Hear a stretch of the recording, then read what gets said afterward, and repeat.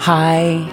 Before we kick off this doozy of a show, I just want to digitally high-five some of our amazing Patreon supporters. So, huge thank you to Zach Daskell, Tom Turner, George Sarkov, Andy McClelland, David Bittner, Emil Tragberg Jensen, Zylar, David McConnell, Ragnar Carlson, Amanda. Thank you all. If you want to join our Patreon community, check us out at smashingsecurity.com/Patreon. On with the show.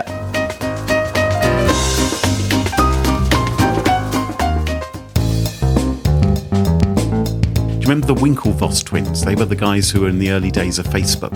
If you've ever seen that movie about Mark Zuckerberg, is it called The Social Network or something? I have, but I don't remember them. There's a couple of CGI twins. Well, one of them isn't CGI. Well, I suppose neither of them are CGI, but they've been made twins through computer. There's a couple of twins. They're very rich. There's one pair of twins. Yes. Not a couple of twins. That's 4 people. That's correct. Oh my God.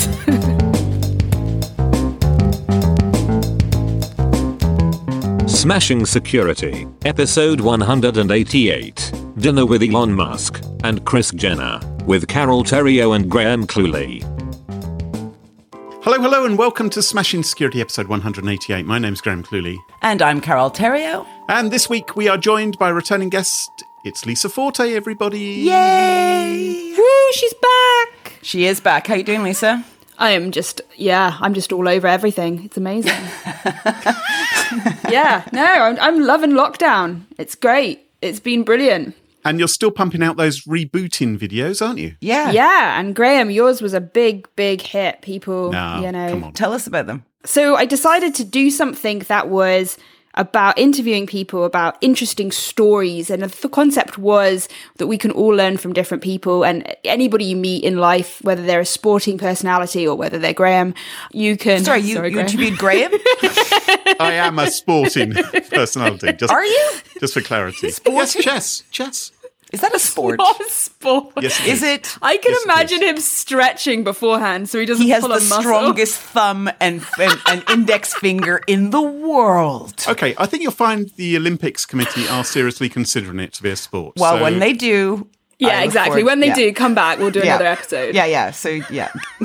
Yeah, so the idea was you can learn something from everybody in the world, basically, you come into contact with. So I wanted to have something that would allow everyone to reboot and learn something new from people. And it's ended up being great because we've had mountain climbers, we've had pen testers, we've had Grahams, we've had Chris had Maggie, and it's been brilliant. And we've learned a lot, and they've been really good episodes. And Graham's was hilarious. And as usual, I just spent the whole time laughing. So, Aww. There, you have one fan, Graham. Yeah, well, that's good.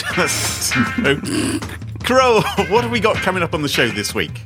First, thanks to this week's sponsor, LastPass. Its support helps us give you this show for free. Now, coming up on today's show, Graham delves into the recent Twitter hack and tells us what happened. Lisa tells us of Russian agents trying to attack COVID vaccine testing labs. And I give you the latest on Stalkerware and Bossware. All this and much more coming up on this episode of Smashing Security. Now, chums, it cannot have failed to escape anybody's notice because it's been headlines all over the web and all over the TV news about the enormous Twitter hack. Yes. Well, I don't know if everyone read the deets, so I still think it might be interesting for you to cover it. Well, I'm sure some people were a little bit disappointed we didn't cover it last week, but it actually happened after we recorded last week's episode. So it's really inconsiderate of Twitter, can I just say, to not take Smashing Security's recording schedule into consideration when having a break. Right? I'm just going to point that out. They're outrageous. So what happened was lots of Twitter accounts began to post a rather peculiar message. For instance, Kanye West. He tweeted that I am giving back to my fans. All Bitcoin sent to my address below will be sent back doubled. I'm only going to do this for a maximum of $10 million. And you've got 30 minutes to do it. So basically, he and other celebrities were saying, send us your Bitcoin and we'll send you back double. Yeah, okay. First, Kanye West. Isn't he going a bit bozo crazy right now? That's the future president of the United States we're talking about, Carl. I know. President West, that's who you're talking about. You know what? I feel a little bit uncomfortable about all the teasing that's going on with Kanye West right now. I am not a doctor, and I know that's going to shock a lot of people. But it seems to me, from my amateur position, by the things that he's doing and things that he's saying, that this is a guy who's somewhat troubled. And because of his platform, he's out there acting a little bizarrely, shall we say. And the media are sort of jumping on it and making fun of him. I'm not sure he seems to go off his meds every time he has a new album to promote. Well, because that's how he gets to go crazy. And he's been held hostage by the Kardashian family. So, we have to feel a bit sorry for him. Yeah. I know, but how are we going to feel if he, dare I say, if he tops himself, right? That all the media have been having a go at him and making fun of him, whereas really what he needs is some help from his family to sort him out and to take away the video cameras and his social media accounts for a while. Yeah, imagine someone doing that to you, how easy that would be. Well, they wouldn't need to do it to me, would they? Because I'm obvious. Oh, I see. Now, another thing, you said lots of Twitter accounts were hacked. Yes. Wasn't it just a handful? Well, it looks like 130 different accounts were targeted, and the hackers managed to reset passwords of 45, according to Twitter. But some of these accounts were really high profile. Right. So some chap called Joe Biden. Never heard of him. Barack Obama. Who? Bill Gates, Jeff Bezos, our favorite on the podcast, Elon Musk. Kim Kardashian, of course, is Ye's, you have to call Kanye West Ye now, I believe. Kanye's wife, Mike Bloomberg. And companies as well. Apple, Coinbase, Binance, which is a cryptocurrency exchange, Uber. Binance, surely. Well, rather than Binance, I don't know. I would say Binance. I would say Binance. Yeah. And I'm not just saying that because I agree with Carol. You say Binance, I say tomato. Anyway, the thing... Oh, I see, because Bitcoin, you think Binance. Probably. No, Binance. Oh, you think Binance? But it's not Bytecoin, is it? All of this is probably going to get edited out. Why? Because Lisa and I were right? Is that why it's getting edited out? It's gripping stuff. The listeners just can't get enough of this. Now, these, of course, are all verified accounts. And so when people see them begin to post messages, they have a little bit more credibility, because you imagine that some chap like Bill Gates or Jeff Bezos or Elon Musk probably have two-factor authentication in place, probably have not reusing passwords, probably being fairly smart about things. Can you just remind us what a verified account is? Because just to understand exactly what it is, because I know my account, for example, is not verified, but I think yours both Mine are. Mine is verified. Because I'm a sporting personality, I have a little tick next to my name saying, yes, this is the real Graham Cluley. And you got that by doing what? Well, you do have to jump through some hoops. Right. So they basically verify you're you and you're... exactly. And then you get this little tick that means you can trust me. That's the idea. You can trust me. Because, of course, there have been problems in the past where fake Elon Musks, for instance, have been created on Twitter. You've covered them often. Yeah. And they've posted messages, quite often scams similar to this. But these were the real accounts which were saying this, and they all sort of said it simultaneously. And my first thought, I think it happened around about 11 o'clock at night, or close to midnight on the particular day when it occurred. And my initial thought was, they must all be using the same third-party app. They're probably using something like Hootsuite or something like that. Maybe that's got a vulnerability, and the hackers have exploited that to post messages on all of these legitimate accounts. That would make sense, yeah. But I also think if it comes from multiple verified accounts, it sort of looks like all of these famous people are part of some new kind of campaign to raise money or something, right? Because they're all best bud buds. Yeah, well, it kind of looks like, oh, well, everyone who's sort of anyone is saying, about this money transfer. It kind of looks a bit more legit. Whereas if you start having nobodies posting as well the same text, it starts to add some questions to it. Right. Mm. It could look like a whole load of celebrities have joined up together in some campaign. You remember when Gal Gadot did that video of her singing Imagine with a number of celebrities like Sarah Silverman? How can you forget? I have no idea what you're even talking about. You don't want to Google it, to be honest. Not interested at all. I wouldn't. Okay. But anyway, so it looks like it's something like that. Maybe they're doing it for the greater good of the world because we're all in lockdown and, they're going to spread the wealth around and Jeff Bezos, frankly, can afford it. To be fair, was that not the biggest red flag ever when Jeff Bezos offers to send money to people and he's laying off his poor Amazon slaves that are working in a sweat factory somewhere and then he's giving money away? That should have been the biggest red flag ever. And the message that I saw that was posted from these accounts certainly looked a bit amateurish, to say the least. Well, yeah. You felt you could fall for that? Well, no, I'm a naturally cynical, questioning sort of person because I work in cybersecurity. Oh, shush. He's an Olympic athlete as well. Like, they're a different breed. I know, he keeps talking about his sporting character. Anyway, chums, Twitter obviously realised that these were scams. And what they did for a while was they blocked tweets from every verified account on Twitter to try and stop. Oh my God, did you cry? I could retweet, but I couldn't tweet. Oh, you could retweet. You add a comment? I could add my comments. So we just grabbing random tweets just to say, hi, everyone, I'm fine. I could use the Smashing Security Twitter account because that isn't verified. Oh, so at least you had a way to communicate with your fans. And, yeah, exactly. Yeah. Graham is alive and well, don't worry. Yeah, I'm here, guys. I'm here. Updates in the next 10 minutes. Just going for a sandwich. Is this the reason why this podcast exists? Just to take the piss out of me? Is that why? Wait, is that not why it is? That's what I thought I was coming on to this podcast for. I know, bickertainment, surely. Anyway, it turns out that it wasn't a third-party app. Hackers had basically breached Twitter's own systems, and they'd gained access to a sort of back-end tool, an internal tool, which Twitter have for managing accounts. Now, whether they'd done that with the assistance of a Twitter employee or whether they'd managed to phish the credentials from that Twitter employee is a little bit vague at this moment. But with that, they had the power to access anybody's Twitter account at all.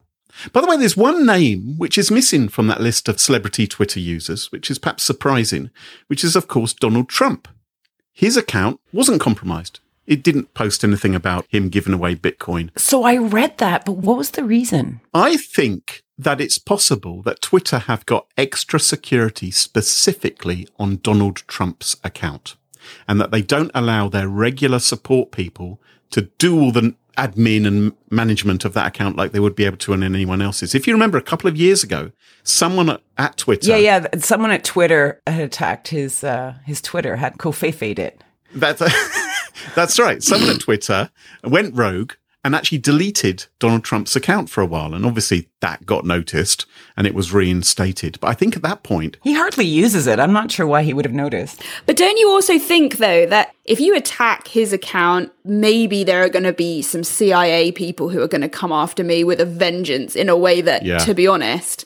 Kim Kardashian probably doesn't have that same manpower yet. Oh, I bet the Kardashians could send round unmarked cars. I'm not saying you want to mess with the Kardashians. I think that would be ill-advised. But I'm just saying, of the two, I would mess with Kim Kardashian before the president of the United States. Really? You're going to be down the floor in no time. I'm more worried about the mum. I think, that's who you got to watch out for. Which one? Kris Jenner, is that right? Is that yes, Kris Jenner. Mm-hmm. Yeah, that's where the threat lies in the Kardashian family for sure. Interesting. See, I know nothing about this world. I don't know anything about the Kardashians. Graham's saying, I don't know anything, but Graham seems to know the name of the mum. I mean, I think we should ask some questions here. I think we should divert the whole rest of the show to figure out why Graham is so obsessed with the Kardashians. That's what the listeners want. Anyway, back to the plot. We know that the hackers had access to Twitter's back end. So to speak. Oh my God. I know. 36 hours or so before the cryptocurrency scam. We know that because they posted screen captures of the admin tool on the Computer Underground. So they had access for a while beforehand. And then some hackers, we don't know if it's the same ones, did the cryptocurrency scam. It may have been different groups of hackers who had access to that system, right? Which is interesting. So my argument is this could have been worse. The good news is it got sorted out fairly quickly, and some money was stolen. It's estimated something like $100,000 was sent by people. Seriously? Yes. Believing that they were going to get more in return. Wow. That's what it appears happened. So I think it could have been even worse, though, because maybe even more money would have been transferred to the bad guys' pockets if some of the cryptocurrency exchange hadn't been quicker on their feet. I would argue it's a pretty big deal because it makes it look like Twitter is not on top of things. Granted, they dealt with it quickly, which is good, but why did it happen in the first place? Well, yes, huge questions as to what on earth happened there. And there's the social engineering element, the exploitation maybe of internal staff, whether their knowledge or without their knowledge. I think big questions for everyone. And I wonder as well how much working from home comes into this as well, because isn't Twitter continuing to say to its staff, you can carry on working at home? Yeah, it is. Ooh, interesting. And I wonder, as a consequence, whether security has actually dropped a little and there may be less oversight as to what employees may be up to. I don't know. Anyway, listen, I would argue that things could have been even worse, right? Coinbase, they are the largest US-based Bitcoin and cryptocurrency exchange. They indeed had their own Twitter account hacked, and they posted one of these messages as well. They say they prevented over 1,100 of their customers from sending money to the scammers. They stopped $280,000 worth of money going through. I am shocked. Can I just ask, were the messages on all of the accounts that were taken over, was the message the same across the board? There were small differences, but the general gist of it was the same. It was pretty weak then. Did you not think? For me anyway, I was just like, okay, scam. Maybe for you, Kroll, but you are... I know, I'm not as sensitive as you. No. Right? You understand how people feel. I don't... What? You could see how people would fall for this. I can see how some people might, yeah, because some people look up to the figure of Elon Musk and others and may be desperate and may have a few Bitcoin in their wallet and think, well, this is probably legit because it comes from a verified account. You keep talking about Elon Musk. Do you have a little crush on him? A bromance with Elon? No. Are you sure? Yes. Let's move on. So... See, some people have fantasies about things that they don't rationally like, Graham. It's okay. Is his dream dinner party, in fact, Elon Musk and Kris Jenner? Oh. I think this is it. We figured it out, Carol. You try and get an invite. There's no way I'll be allowed. Okay, I'll report back. Okay. According to Coinbase's CISO, only 14 of their users were able to send any Bitcoin. And they lost about $3,000. And then they blocked it. And other cryptocurrency exchanges like Gemini, which is run by do you remember the Winklevoss twins? They were the guys who were in the early days of Facebook. If you've ever seen that movie about Mark Zuckerberg, is it called The Social Network or something? I have, but I don't remember them. There's a couple of CGI twins. Well, one of them isn't CGI. Well, I suppose neither of them are CGI, but they've been made twins through computer. There's a couple of twins. They're very rich. There's one pair of twins. Yes. Not a couple of twins. That's 4 people. That's correct. Oh my God. Anyway. Just trying to help clarify. They run a cryptocurrency exchange called Gemini. Oh, that's why it's called Gemini. Oh my God. They're so clever. Big revelations this episode, that's clever. For sure. There's also a cryptocurrency exchange called Kraken, which I guess is run by sea monsters. And of course, the previously mentioned Binance. Binance. And they did, as in finance, maybe. Yes. Yes, there we go. Why didn't you say that? Well, you'd figure it out at some point. You're a pretty smart guy. Anyway. They did the same, but they don't have as many users, and so they didn't stop anything like the same amount. So what I thought was interesting about this is we talk about cryptocurrency being lawless. You know, it's like there's no rules and there's no regulations and it's democratized money and currency and all the rest of it. But the fact that so many people use the same services to handle their cryptocurrency wallets and to move Bitcoin around means actually that there are protections which can be put in place by the cryptocurrency exchange themselves if they see a really high-profile incident like this one occurring. So basically, if you use Binance, you are safer than if you just do it solo, is what you're saying. Or indeed Coinbase, which had the most because no one's going to stop you if you want to send 10 million to Elon Musk's supposed account. No, but if lots of other people are doing it the same and it gets spotted, then maybe it'd be picked up. So that's one way in which I think things can be worse. The other thing is, this was used for a cryptocurrency scam, right? But the bad guys also had access to other information from those people's accounts. They were able to access private direct messages, contacts, physical location history. Of people like Barack Obama and Joe Biden, which is extremely, but not Trump. So interesting. So Twitter says that private data was downloaded for only 8 accounts. And it says, it won't tell us which ones, and it says none of them were verified. But obviously the potential was there for blackmail, sextortion, who knows, influence. You can imagine how state-sponsored hackers may want access to that kind of information. So they won't tell us who the account holders are? Do you think they've told the account holders, hey, dudes, your stuff's gone? Or They say they have been in contact and they're working with them on that. I believe some of these accounts may have been accounts which just had 1 or 2 letters in their name. So some people literally have a 1-character name, which is apparently very like attractive. ZSK? Well, we'll have to ask Zoe whether she Zoe, I hope you're okay.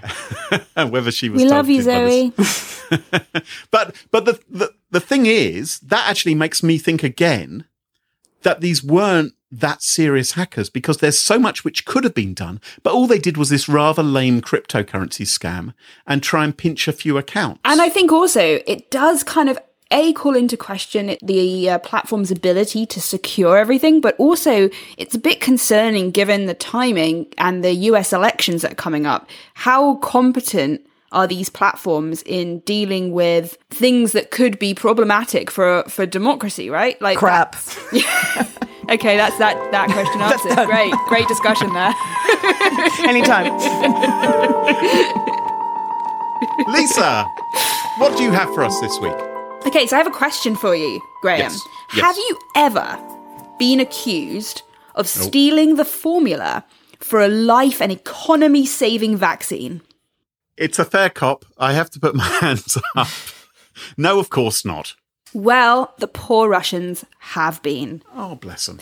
So, the Cozy Bears, aka APT29, well, there's a joint advisory that came out on the 16th from the NCSC, the NSA, that said that Russian-sponsored attackers are going after labs that are working on the vaccine, but also labs that are working on figuring out how this virus works. And spear phishing is their attack of choice, which is interesting because it's also social engineering, as Graham mentioned in the Twitter one. So basically, they're pretty certain at this stage that the Russian intelligence services are involved in this.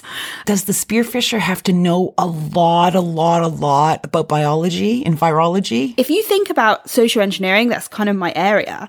Yeah. The staff that work in these labs are likely to be stressed, working long hours, wanting to win this race for the vaccine. There's probably lots of governmental pressure being put on them to sort of get it done.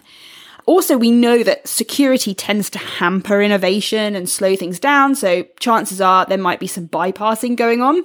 And also, the media have been sort of focusing in on these labs and probably providing quite a lot of OSINT, maybe names, identities, things like that. Good point. That's more identifiable for these people. Mm-hmm. So I think in some ways, like, the high-profile nature of the work they're doing has probably lent itself to this.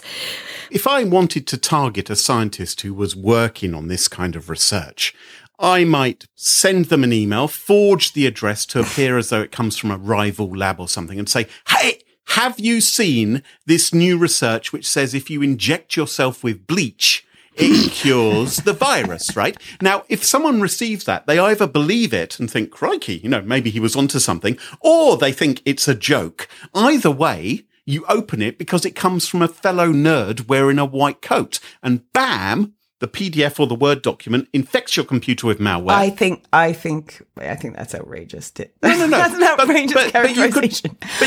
But you could do something like that, which it doesn't even have to appear completely official. It could just be sort of chit chat. Right? I totally understand. So the spear phishing bit means either they got infected through clicking a link, which means they weren't secure, or they fell for something and handed over information. Am I right? Yeah, exactly. They passed over the information that they were working on, thinking it was someone in the US or in France or somewhere, right?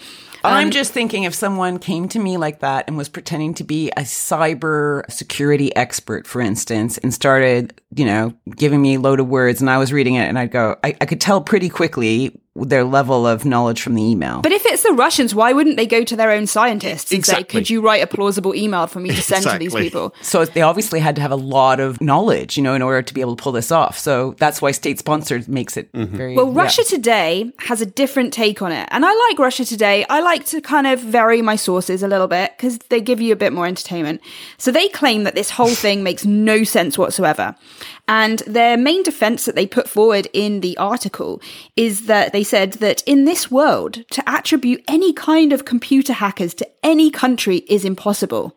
And thankfully, they have agreed to forgive us for this mistake we have made. So we're very fortunate. Mm-hmm. Well, I'm sure the Salisbury Tourist Board will be really pleased that we're back in their good books. Yeah, I mean, I agree, because they got a lot of tourism from that, so they wouldn't want that to stop. The cathedral is just spectacular. It is. Yeah, go twice. So one of the journalists that interviewed one of the UK-Russian diplomats decided to push things a little bit further and asked him whether he'd watched the BBC show on the Salisbury poisonings. Because, I mean, why wouldn't you take that shot at this point in time? You just would do it, wouldn't you? And his response was epic. He said that he'd seen some episodes, but he wasn't hooked because the show was so dull. But I love that their main defense was that you can't attribute it to us. It wasn't like, oh, we're all in this together, like it's a joint worldwide effort. Nothing like that. It was like, you don't know it was us. That was the defense. But fascinating. Yeah, so it's kind of interesting.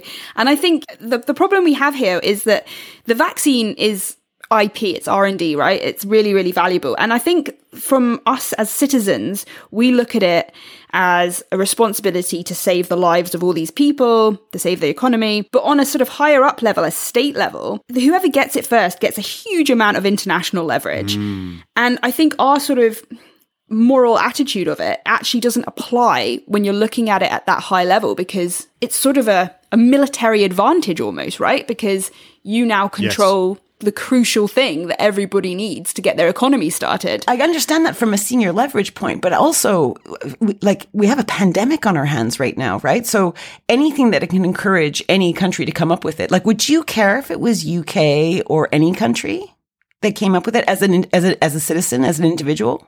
Oh, I don't think I would, but I certainly agree with Lisa that it will be used as a bargaining chip and as leverage.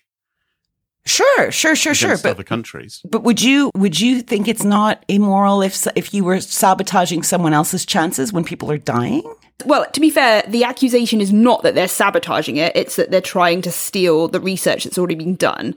Yeah, okay, that's fair. And then they're going to maybe get out first would be the idea there. Right. And I guess that the States must be doing that. The UK must be doing it.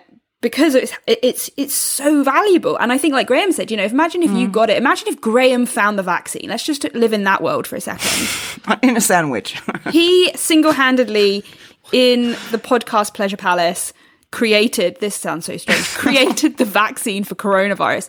Graham has so much leverage now. He can go out and say, you know what, unless you all subscribe to Smashing Security, no vaccine for you. What would you do? I would leave the show. That's what I would do. You'd have a position, Lisa. You can come in. Don't drag me into this. He's gone rogue.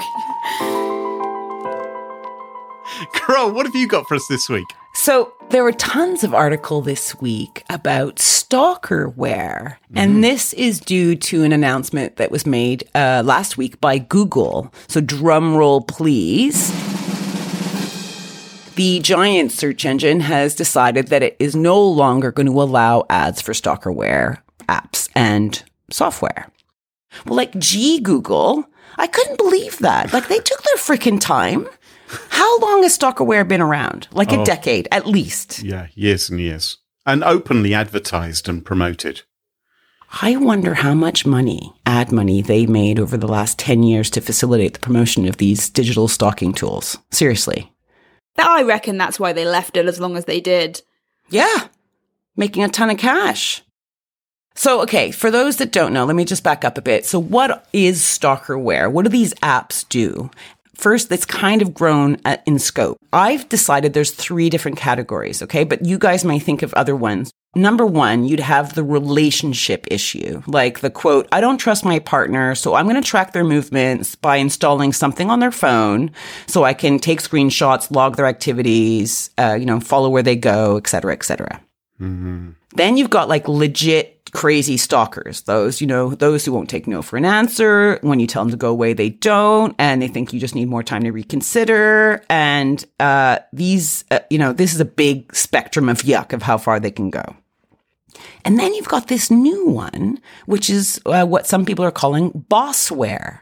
And this is because of COVID, people are working at home now. And some bosses aren't very happy with that because they can't keep an eye on their workers. Like, how do I know you actually worked your full 8 hours that I'm paying you for? Oh, yeah. I think you talked about this in a past episode, didn't you? I did, exactly. And some of these apps can do is take a pic, for example, every 15 seconds from your, Yes. or record every phone conversation or log every employee information through something like Slack or through any of these kind of DM tools. Yeah. Horrendous. Can you think of any others that would be like in those large groups, or is that kind of cover it as far as you guys think? I think fundamentally it's about snooping on someone without their permission and authorization, isn't it? And sometimes you'll have a relationship with them already, or other times you might want to have a relationship with them. Either way, it's a bit creepy. But you kind of often need access to their phone, like physical access to their phone. So, you may want to get on Elon Musk's phone, Graham, and have access to all this stuff, but you'd need to be able to hang out with him or get your hands on his phone to install said software. I think it's a bit like if Graham was at his dinner party with Elon Musk and what was her name? Kris Jenner. Kardashian? Kris Jenner. Yeah. And he takes Kris Jenner's phone when she goes to powder her nose, and he installs stalkerware, onto the phone, and then he can read all of Kris Jenner's messages. Oh, those will be interesting. Yes. It might actually be very interesting, yes. So we have these groups, right? We have these groups of people. And one of the big thing with these stalkerware apps is that the victim or the owner of the phone often does not know this software is on there. Right. And the way that some apps get around it and to allow your partner, say, for example, to convince you to put it on your phone is that these apps have what they call a dual purpose. So it might look like an anti-theft application or a child safety app, but it has the secret purpose of tracking and recording and logging all the stuff you do. This is what I remember about this stalk. I remember a company who I'm not going to name because they don't deserve the publicity, who had a rather flashy advert. American style advert containing these people who claimed to Eat your mouse. They claimed to be genuine customers of this stalkerware and say, I was worried about my wife's safety and this stalkerware, although they didn't say stalkerware, it helped me work out where she was when she had a dangerous car crash and I was able to save her life because I installed it. But reading between the lines, you knew it was all about possessive people and jealous partners wanting to keep track of people. But it was often sold on the basis of look after your family or keep an eye on what your child is doing. And this is one of the problems with what Google is proposing is that although they're saying we won't allow ads which allow you to stalk, it's fine if they're promoted as something which allows you to keep tabs on someone else for another reason. So on Twitter, I saw today that Jake Moore was talking about attribution of attacks, right? And general with cyber attacks and all these things, attribution can be very, very hard. And he was talking about how, can we ever really truly know with certainty? But with this, in most situations, you actually are in a privileged in inverted commas situation because you actually probably do know who it is because you're likely to be your partner or the person who's stalking you on Twitter. No, totally. And I suspect when you do search for these kind of tools, if this is what you want, you would find a ton of articles that tell you, oh, here, use this tool. It says it's anti-theft or anti-safety or more safety, but actually. But I think also it's not just necessarily this intrusive because I had a bit of an incident and the gentleman involved found an app that, although didn't go onto my phone and track what I was doing on my phone, it did track every single thing I liked or did, or when I logged on and did anything on Twitter, and it reported back everything I was doing as an account. He was sort of monitoring, but or like intense following. Logging and sending the information over. Right. And although it wasn't anything that was private because I was on Twitter, it was still kind of like, I think like the gateway drug to stalkerware, right? Because it's just one step removed from putting something actually on my phone. Well, it's really interesting because there was a poll done in February as to how many, this was done in America, right? So what percentage of Americans do you feel would admit to using this an app, like using a kind of subversive app on a partner's or ex-partner's device? What percentage do you think? 5. No, it'd be less than that. I'm going to go higher. I'm going to go, I'll say 5%. I'm going to say, it's difficult. I'm going to go 20. Really? Right. So you think 1 in 5 people have done it? Yeah. And admit to it? Okay, well, you're wrong. It's 1 in 10, but it's right between you two. So 1 in 10. And I was shocked with 1 in 10. And those are just the ones who admit it. Who admit to actually doing it, not thinking about doing it, not like dreaming, I would really love that, but actually effectively doing it and admitting it. That's really disturbing. Not only that they're doing it, but that they feel comfortable enough. They feel almost like society is endorsing that kind of appalling behaviour, that they feel comfortable saying, oh yeah, I do that. It's like everyone does, isn't it? It's just. I mean, that number, that means that one person in your social distancing circle, right, may have spied on their partner or their ex. It blows my mind. Now, the other thing in the same poll was that men were twice as likely to use these types of apps than women. Oh my God. Is that because of like female intuition? We just kind of know. I was thinking, this sounds rather sexist, and I don't mean that, but I was thinking that men might be more likely to be working in tech or be more comfortable with grabbing a phone and doing all that kind of stuff, just because there's more men in tech than there are women still. But yeah, interesting. But jealousy, goes, but we know everyone gets jealous at some time. This is how you handle it, gentlemen. And ladies. Yes, gentlemen. Unbelievable. Okay, so just a bit of advice here. So let's say you were thinking, I think I may have something on my device, right? So for example, there was this one story of someone, so she's living with her husband, but he's acting really weird around her and he keeps going to the loo for like long times and then coming out super angry. And it was because he'd installed one of these spyware apps on her phone and was when he went to the loo, he was reading all her messages. Oh my God, that makes me mad. He wouldn't say what was going on. So he'd come out of the loo all furious. And he was like, why is your poop making you so angry? Constipation. Exactly. Diarrhea, constipation. Okay, so let's say you're thinking, something's a bit off. I want to make sure that I don't have any of this stuff on my phone. Okay, so things you can look for. One is a huge surge in data usage, right? Oh, okay, yes. Or a battery drain, because obviously your phone has to process lots more information. And so there is these, certainly on iPhone, you can kind of see this is my normal usage and you can kind of track it over time. And if you see a spike and you have no reason for that spike. Carole, there's a global pandemic going on. We're all in lockdown. Our data usage. We have a lot of time to look. We have now a good 6 months of behavior that we can look at. Don't worry, that's not the only one, though. Okay. There's also inexplicable charges. So some stalkerware actually cross-charge the victim at premium rates to send the messages to the other phone. Interesting. So you'll suddenly get this bill going, why is my bill suddenly 80 quid as opposed to 30? And that may be the reason. In a way, that's quite a good thing. Maybe all stalking software should be obliged to do that because the device on which it's installed is the person being spied upon. So as part of their awareness, you go and look at the bill and it says, yes, you are running the stalking app or the tracking app. Yeah, and also the other thing is just weird behavior that happens on your phone, like sudden pop-ups or you see apps that you don't remember installing. Even if they look harmless, they could have a dual purpose, as we talked about before. Yeah. Just a few things to note. Android devices, as opposed to Apple devices, are more susceptible because they are based on open source and have a very diverse ecosystem as opposed to the homogeneous system that you see at Apple. So, for example, you'll have several versions of Android operating systems available all simultaneously, and all of them have different, features inside them, and it makes security updates difficult. Are you suggesting that Android users are more likely to be stalked than... No? I think it's easier to hide this kind of stalkerware on the devices than it is on Apple devices. And that's because of Apple's, development and app submission process. It doesn't mean that it's impossible to get in there. Okay. But it's a little bit more difficult to get through. Imagine I was your jealous partner, Carole, and I wanted to stalk you.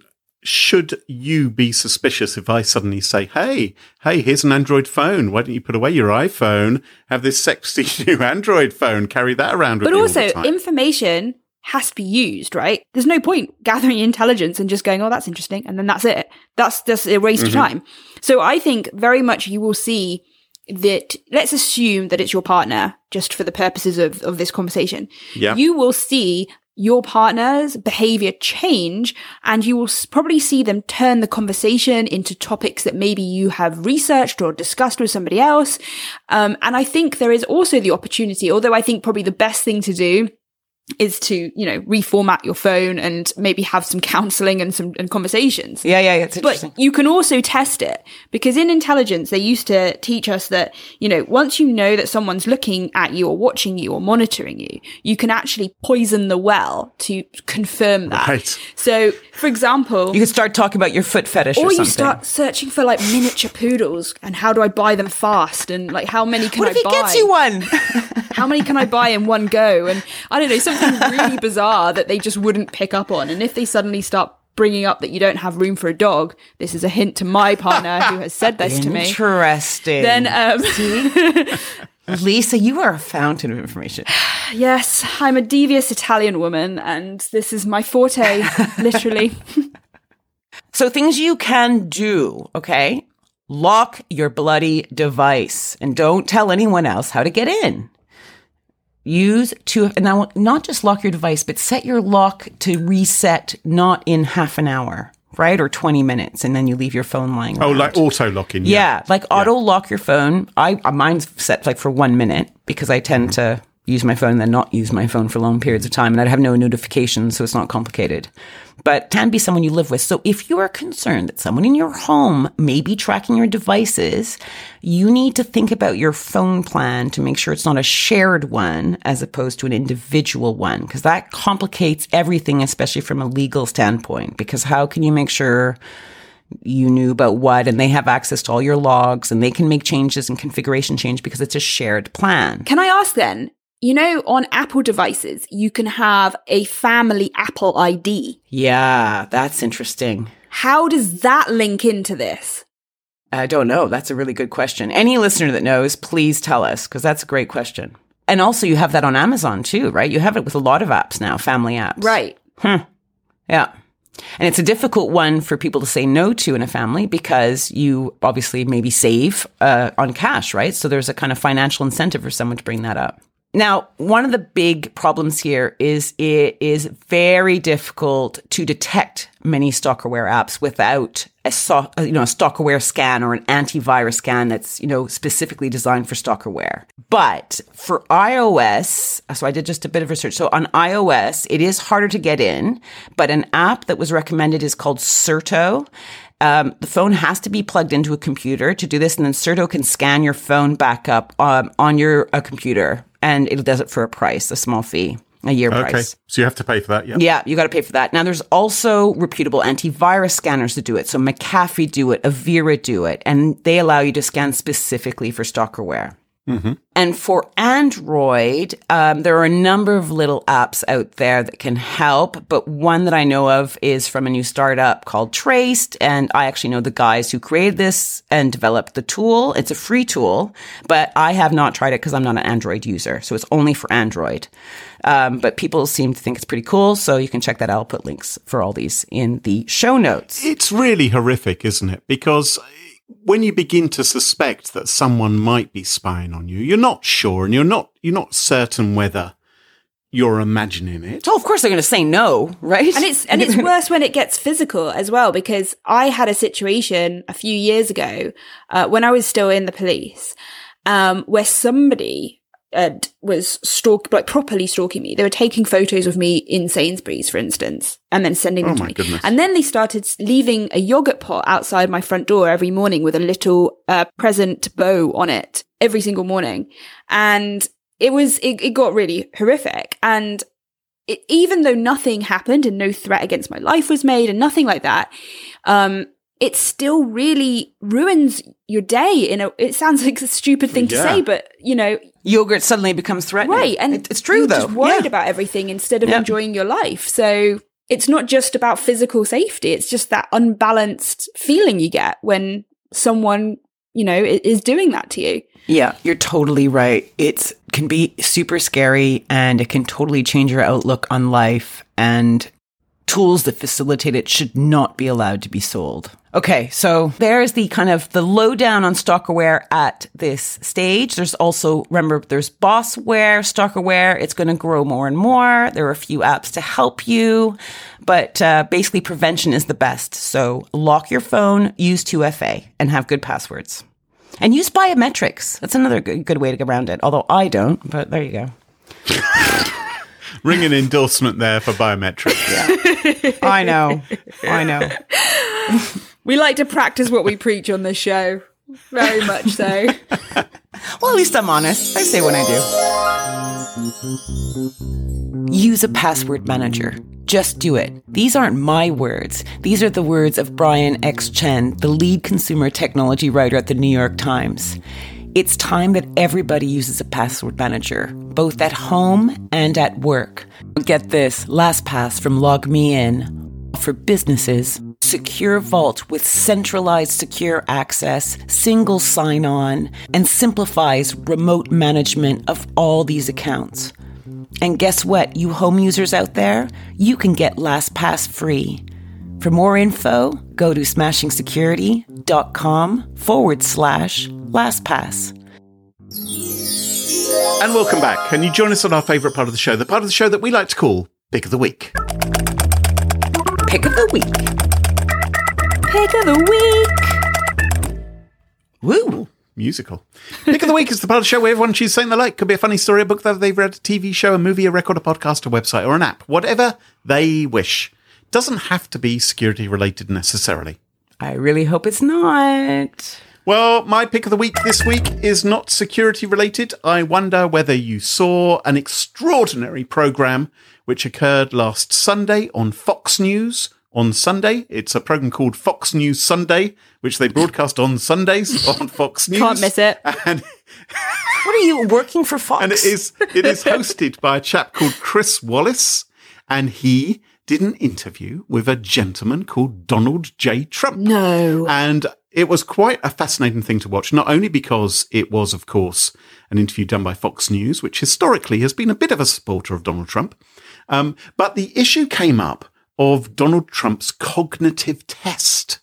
And this is, you may have seen him on the news where he's saying that Joe Biden needs to take the same test because Donald Trump says that he absolutely aced it. And he says it's not an easy test, not an easy test at all. Now, I thought, wouldn't it be fun to put ourselves and maybe our listeners to the test and see if they can also pass this test, which is normally, I think, done for people who have Alzheimer's or the beginning of Alzheimer's, to see if they have a problem or not. So, it's a good test for all of us probably to take. So I am going to put some links in the show notes. And maybe Carole and Lisa, you would like to click on the link to the test right now.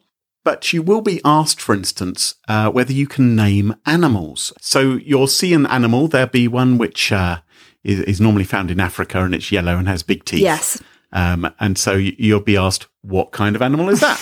Or here's another one which has a great big spiky horn on its nose. What could that be? Is it a cat? No, it's not a cat. You failed, right? And what does this clock say? Yes. Yeah. Can you draw a clock which says 10 past 11? Now, Chris Wallace, who was interviewing the president, said, just so you know, Mr. President, I've also done the test and it wasn't that hard. And Donald said, well, the first questions were easy, but they suddenly got very hard towards the end. The last 5 questions, he said, I bet you couldn't answer them like I did. I aced it, and I bet Joe Biden couldn't answer them either. Was he referring to the test where you have to put a list of 3 numbers in order? Was that the point it got hard? Because that's where it got hard for me. I was like, 742, what do I do? I don't know. So there was... So there was part of the test where you had to count down from 100, taking away 7 each time. So if we started with, okay, Kroll, 100, take away 7. Mm-hmm. Oh, I have to say it out loud? Oh, you're just playing for time. Okay, 93. Very good. Take away 7 again. 86. Takeaway 7 again. 79. Okay, you are awesome. You're doing really well. You can be president of the United States officially. No, thank you. Those were the easier questions. We're going to get onto the ones which Donald Trump claimed were really, really hard. Okay. Lisa, Yes. what month is it? Oh, God. March. It's still March. Oh, no. Where are you? What place are you living in? What country are you living I in? live in the UK, unfortunately. And what is the year? Oh, the year is still 2019, I think. So I think we're fine. Okay, so you're not doing so well. So I think Donald Trump was correct to say that those final questions in the test were really hard. Donald, if you're listening, which you're probably not, yeah, you're right. They're really tough. Silver lining, at least he knows those things. Because I was getting very concerned that even that was beyond his grasp. So, Good that he knows those things. He may still be living in the 1950s, but yes, he does know what year it is. But a little bit alarming that he should think that would be something which would trip up the average person. Are you really alarmed by anything he says? Really, I am really? alarmed by everything he says, yes. But I'm more alarmed as to what's going to be happening by the end of the year. I think the Sarah Cooper summary of the interview was actually better than the actual interview, in fact. Oh, what did she do? He was talking about how he aced the test, and she did a coloring in of the of this outside the lines of this drawing, and he said she was saying how hard it was, and she aced it, and it's brilliant. They've never seen anything like it, I think was the phrase. The best ever. Yeah. We will link in the show notes. Fantastic. Lisa, what is your pick of the week? Continuing on from the fact that I only pick kind of dark things. So I watched a program on Netflix, which is called Don't Fuck with Cats. It's a story of cyber tech people who used their OSINT powers for good to hunt down this man who basically started making videos of him killing kittens and uploading them to YouTube. And this transforms into a hunt which with literally unbelievable twists. It's just unbelievable. And I won't tell you the storyline because it gets completely crazy. But essentially they end up working with police from around the world in this international manhunt for this guy. And it's on Netflix and it's really well done. But I think the reason I chose it was because I think I'm a big believer that as cybersecurity professionals, we obviously can make money from our skills and our knowledge for sure. But we also have the power to do immense good in the world and to help people and to, help people who are victims of domestic violence hide themselves or, gather OSINT on people who are maybe missing people. And I think it just goes to show that we should also use our powers for good as well as, to line our own pockets and to make the world a better place. Smashing security in a nutshell. Yeah, it's the same thing. Just because we have fun, we share lots of good info. Yeah, and you don't kill kittens, so no added benefit on that. It sounds really interesting. I've never heard of this before. Are you serious? No, I refuse to watch it because of the cat bit. They don't show the cats. They're very, no, they don't show it. They're very good about obviously making it suitable for not seeing the cats. But it's really interesting how they dissect the videos to a point where they're identifying, what's that vacuum cleaner? What's that plug? Can we pinpoint him somewhere in the world, to try and figure out where this guy is and who he is? And I think, it really goes to show that we have a lot of power and a lot of skills and a lot of manpower to help the police and help people who really need us. It is dark though. I've heard that. I know it's supposed to be great, but it's dark. I reckon it's going to be about as uplifting as Chernobyl was. I don't think it's going to be much better. Oh, Chernobyl was great. Carol, could you watch this before me and just tell me if it's all right? No. It's all right. I've watched it. It's awesome. Be brave, Graham. Be brave. What would Kris Jenner do? Yeah, what would Elon Musk do? He wouldn't be afraid. Yeah, he wouldn't be afraid. Carol, what's your pick of the week? So we, especially after Lisa's pick of the week, need a little hope in these yucky days. And there's nothing like a well-written, well-orchestrated, well-sung song to G me up, right? And one of my longtime favorite songs was written by the great Leonard Cohen. Ah. And it's a song that I used to love and then got poisoned by a number of horrible versions of Hallelujah. Yes. In 2015, that's how old this article is, there are already 60 versions of Leonard Cohen's Hallelujah made by mildly famous people and some very famous people. I'm going to name some because some of them are quite surprising. You've got the very sexy Michael Bolton. You have similar hair to him now, don't you, Graham? I do at the moment, yes. Right? Without the haircuts. Yes. Bon Jovi, you probably have hair like him as well. Yes. Right? His hair was always long. Yes. What about Il Divo? They're one of your favorites. Yep. They did it. They did it in 2008. They did it. So lots of people did. Now, a lot of them are quite bad. There's a few very good ones, which I'm going to share with you, right? So that if people want to go watch them, they can. One of them is the Jeff Buckley version. I think that's 1994. That's a very good one. And there's one from Regina Spektor, which is excellent, and I'm a big fan of hers. Oh, she's always cool, isn't she? She's very cool. The Jeff Buckley one, it's been overplayed for me. It doesn't mean it's a bad song. No, well, it's not a bad song. It's not all about you, Graham. I love Leonard Cohen, but there are some songs which are played so much. I know, but you know what? I have a new version, and this has been recorded by friend of the show, Michael Hux. Oh, he's in a band who, and they, kind of go around and do lots of work in the States. And they found this guy, and he sung the song, and they were just like, "Oh my God, we have to record you," and they did. And it's being shared all over Facebook. But we also have, I got a special link on YouTube for our listeners. So I've also got permission to play it. So we will have it play out, and you'll see if it's a great version. And if you want to hear the whole thing, you can go to the YouTube link and enjoy. And if you don't like it because it's been overplayed, ignore me. I love how your pick of the weeks are always so cheerful, Carol. Not always. Well, I try. They are usually quite cheerful, and mine are really dark, and Graham's are always very complicated.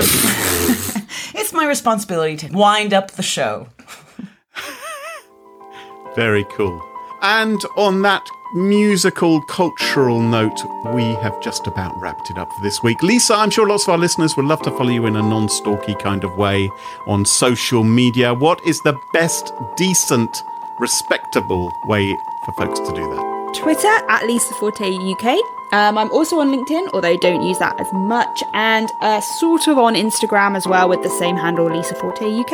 Very cool. And you can follow us on Twitter at SmashInSecurity, no G, Twitter won't allow us to have a G. And you can join us in our subreddit and catch up with all that's going on with Smashing Security there. And don't forget, if you want to be sure never to miss another episode, subscribe in your favourite podcast app. Please do that in an app such as Apple Podcasts, Spotify or Pocket Casts. And big heartfelt thanks from all of us for listening, for supporting us, for sharing our work. Also, high five to this week's Smashing Security sponsor, LastPass. Its support helps us give you this show for free. Check out smashingsecurity.com for past episodes, sponsorship details, and information on how to get in touch with us. Until next time, cheerio, bye-bye. Bye. Ciao, ciao. Ciao, ciao.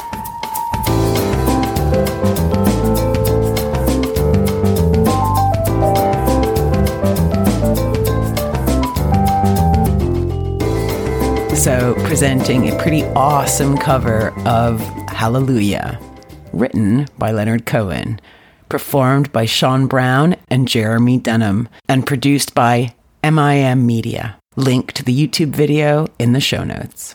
Enjoy!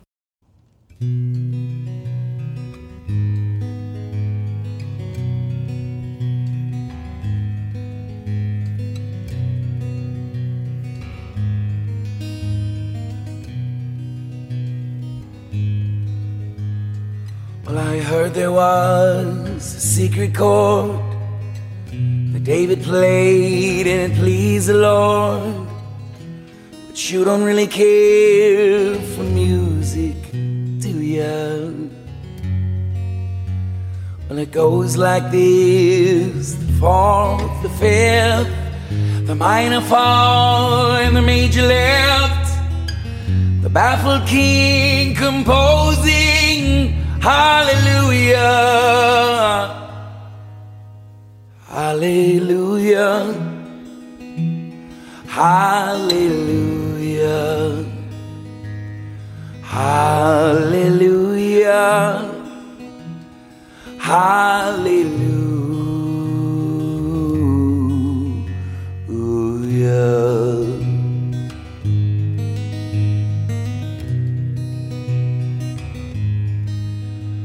Well, young faith was strong, but you needed proof. You saw her bathing on the roof, her beauty in the moonlight overthrew you. And she tied you to her kitchen chair, and she broke your throne, and she cut your hair, and from your lips she drew the hallelujah. Hallelujah. Hallelujah. Hallelujah. Hallelujah.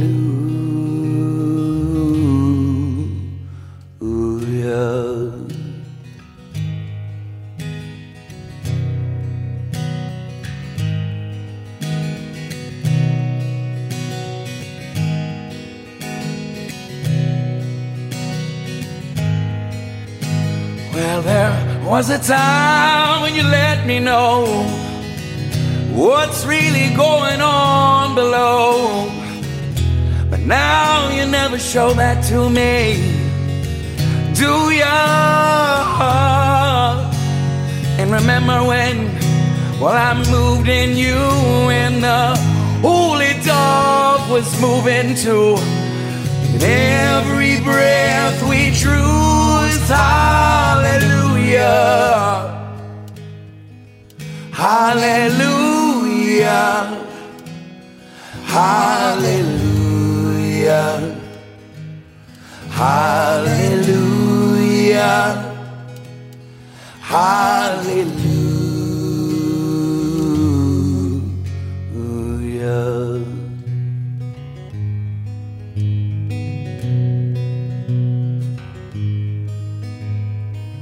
Well, maybe there's a God above, but all that I ever learned from love was how to shoot somebody who'd outdrew ya. And it's not a cry that you hear at night, and it's not somebody who's seen the light. It's a cold and it's a broken hallelujah.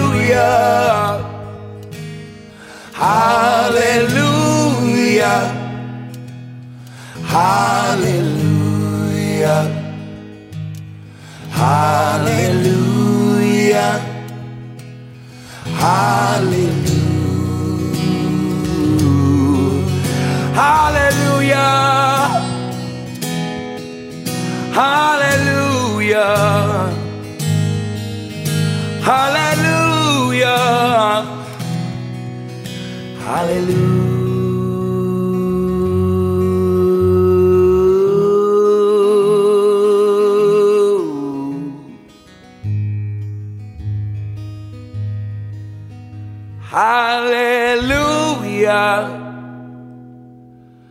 Hallelujah.